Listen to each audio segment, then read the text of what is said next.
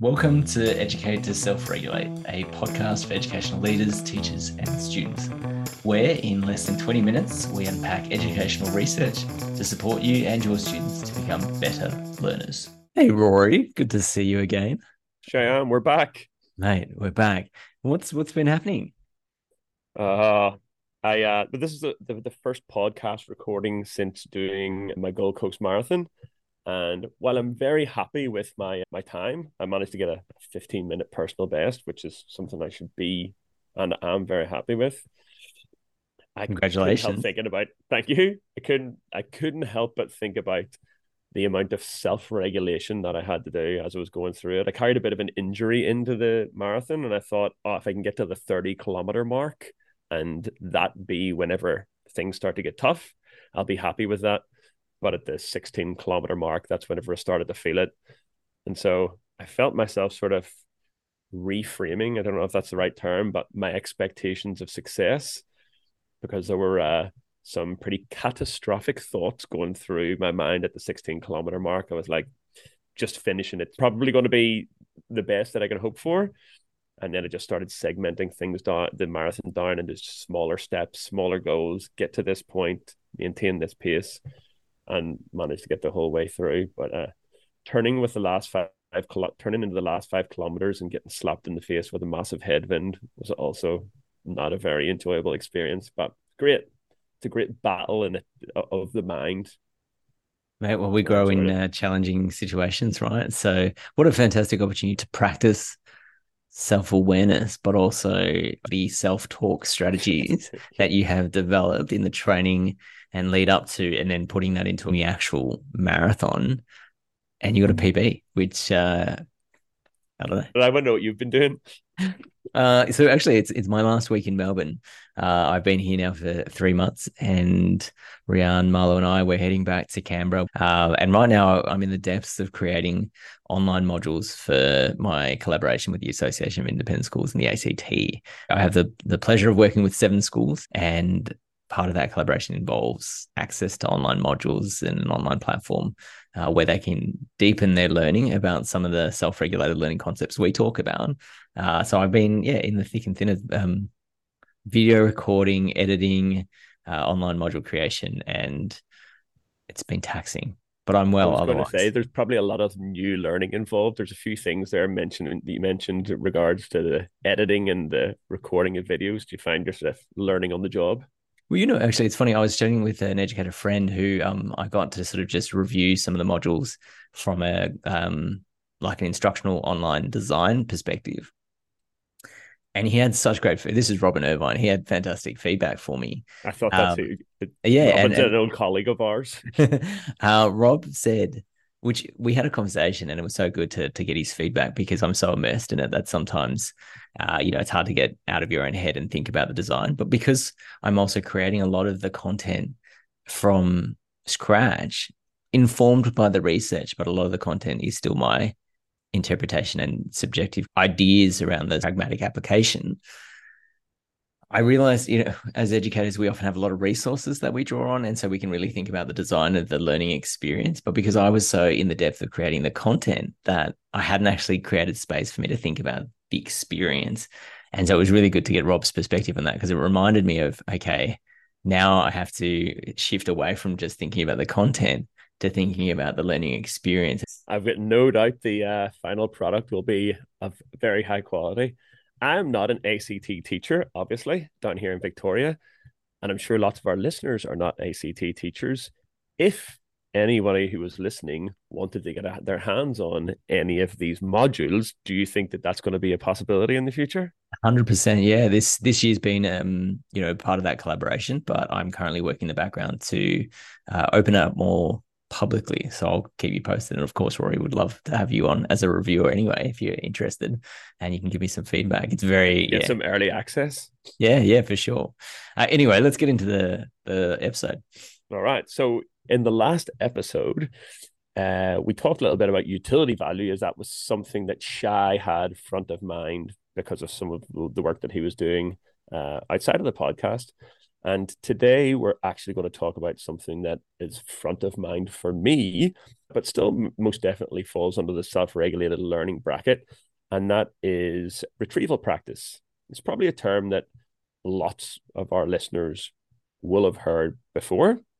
But the reason why it's front of mind for me is my school are currently engaged in a research project with the University of Queensland to try to develop teacher knowledge and essentially student knowledge also of high quality learning strategies that they can use to become more effective learners. As a member of the research team at school, I'm currently in the middle of planning a professional development series that's going to run throughout the term for retrieval practice. So we thought, well, we would talk about it today on the podcast. Fantastic. And I have to admit, I'm very interested in hearing about, well, A, more about the research project and perhaps more the learning that's coming out of that, and how your, I guess, your conceptual knowledge and thinking about retrieval practice is evolving, Rory. And it is evolving because before this year, I wouldn't consider myself to be a retrieval practice expert, guru. I suppose I used retrieval a bit in my classroom as any sort of teacher would. But before this year, I really didn't have a solid retrieval practice built into every element of my lesson planning. And I know that in sort of schools that are highly focused on the direct instruction approach or explicit instruction, that specific use of retrieval is almost like it's like a non-negotiable, yeah. I would say, as an effective learning strategy. So I think a lot of schools could be moving more towards that. And I have to admit, when I have conducted workshops and mentioned retrieval practice, particularly with some of the secondary educators I've worked with, my perception is that secondary school teachers feel like they're already doing quite a lot of retrieval practice in their classrooms. And we spoke about some of, how does it manifest in the classroom? And particularly in the secondary years, you do see practice. Like right now, I think most schools are on holidays or ish. And, they're doing practice exams. So there's a sense or a level of retrieval practice that's weaved into that structure. But that would be, I suppose, in what I've been reading about it, that is for the purposes of assessment. Whereas retrieval practice that you will use did you say exams or did you say practice exams? Practice exams. Yeah. All right. So yeah, then in that case, yeah, it would be retrieval practice. And most schools will do that at some stage as they're preparing students for exams. But I suppose what I really wanted to do as both a member of the research group, but also in supporting other staff who are coming to be a part of this research project that we're doing, is to identify the importance and the benefits of engaging in retrieval multiple times a week over a consistent period of time, where the staff are making decisions about what is the most important core content to cover in a class, and then engaging in different types of retrieval to consistently bring the most important information or learning in that class or in that curriculum across the year to front of mind for the students. So I suppose we should start by discussing what retrieval practice actually is. Retrieval practice is a really broad term, that kind of an overarching term that relates to a student or a learner finding or retrieving information from long-term memory and bringing it back into conscious thought. So there's lots of different ways that can be done, whether it's via multiple choice questions, whether it's via free recall questions, whether it's being given a blank diagram of a cell or something like that in science and having to annotate the different parts or explain what the features of the different parts are. There's multiple different strategies that can be used for retrieval. But retrieval practice is the act of retrieving something from long-term memory that has previously been learned and trying to bring it back into conscious thought in your working memory so that you can then use it to do something with. And my understanding is that in the past, we as educators have dedicated more time to the encoding process as opposed to the retrieval process. And so, just to clarify, when we're talking about encoding and retrieval, we're talking about how information is wired into long-term memory. And so, Yeah, encoding might be, that initial reading of an article. And we've spoken about encoding strategies such as annotating readings and organizing knowledge and rereading and things like that.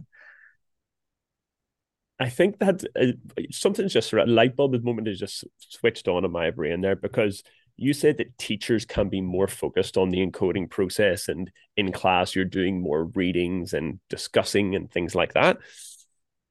In one of the readings that I was engaging with yesterday, they kind of alluded to that as being a reason why students choose less effective study strategies outside of the classroom. So they concentrate on almost re-encoding, because maybe that's what a lot of what is happening in the classrooms is almost like value signaling.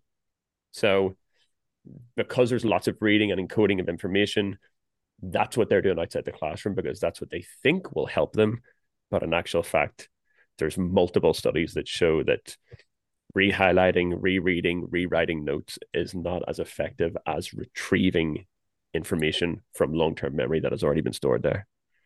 That makes total sense to me, because I think to the retrieval practice structures that we have, or at least that I've observed in schools in the past, has, if I think of it from a secondary lens, has typically been like checkpoints or your practice exams that happen in preparation for an assessment, but it's not talked about on a daily or a weekly basis as a really effective learning strategy, As a learning strategy. a revision strategy that's only prioritized in preparation for an assessment piece. And I think that's the shift. And that's something that I feel like it's one of the things that we're working on as part of our project at school. So there's two sort of things that we're aiming to target. The first is developing teacher and student awareness of retrieval practice as an effective learning strategy on the different ways that you can retrieve things. But the second thing is in using retrieval practice strategies in the classroom as a teacher, saying, for example, if I'm starting off the lesson and I'm saying, you were my student, I would say, okay, we're going to start off with 3 questions, and these questions relate to what I believe the most important information from last week's learning was. Okay. And I want to see how much you can remember. Instead of just starting the lesson in that moment or starting the activity, to then go on and explain to the students about why retrieving information is actually really helpful for learning. So going into running a little script saying, one of the best ways that you can actually embed information in long-term memory and make it more accessible is by the act of retrieving it. That's why we're doing it. You can also do this at home when you're revising for assessments or whenever you're testing your own knowledge, is by engaging with questions or filling out empty diagrams or doing a sequence of events or a timeline in history, whatever it might be. But you're actually telling them, developing their metacognitive knowledge around their brain and how it works. And that doing that, as well as doing the activity, actually equips them to be better learners in the future. And that's like a real nuanced difference. And I feel like that's what will make them hopefully more self-regulated, because they have the knowledge about why the learning strategy is useful and how they can use it by themselves outside of that learning situation. So the transfer is there rather than just doing it in class with Mr. Mac or Mr. Bar, because that's what they do in their classroom, but not knowing why it's done. So just to clarify, there's having the opportunity to engage in retrieval practice, but actually it's the part that comes before that, which is both explicitly teaching retrieval practice and mental processes that underpin retrieval practice. But also you touched on the value of retrieval practice for learning. And for any listener who listened to our previous episode when we unpacked task values and utility value, really that's what a lovely connection, because we're talking about the usefulness of retrieval practice. And it just reminds me of that strategy that I shared in the last episode, Rory, the for future me strategy, which, if learning retrieval practice now will help me in the future, how, getting students to think about how their engagement and with retrieval practice is going to help them in the future. I think that's a nice connection, a nice alignment between some of these constructs. It's ticking a lot of boxes. Yeah. So tell me, Rory, I'm curious. What? So obviously that's one, I guess, teaching strategy, teaching approach. Maybe have you got one or two more that you can share with us that you're seeing as effective approaches? Well, there's one thing that some of the prep teachers that are part of our research team it's a strategy that they're planning to use with some of the lower, like, or the younger age students at school. They're thinking about introducing retrieval as the retriever strategy. So actually either having like a picture of a golden retriever or actually having a teddy bear in the classroom. And, they might retrieve things like letter sounds or blends or phonics and things like that, which they will do as part of every single literacy lesson that they probably have all year in sort of prep in grade one. But in doing that, they can also talk about how they're using the retriever strategy to try and find this important information in their brain. And that's what's making them or helping them to remember it, so that as they grow up, they can think, oh, if I want to learn something, I need to use the retriever strategy. Yes. And that could then be used to go in when they're doing their number facts or their times tables. It's just, I have to keep retrieving it with the retriever in order to be able to remember it long term. Yeah. Which And is pretty powerful. I love that, because that shifts it from retrieval practice being a teaching pedagogy to retrieval practice being a self-regulated learning strategy that essentially our young people become equipped with and can use if and when they choose. Yeah. So I think that's great. Now, in the essence of time, Rory, on the reg, how are you using this stuff in your life? Have to be honest with the listeners. I actually, in preparation for our talk at the National Education Summit a few weeks ago, we talked about it in the last episode of how much of a success it was.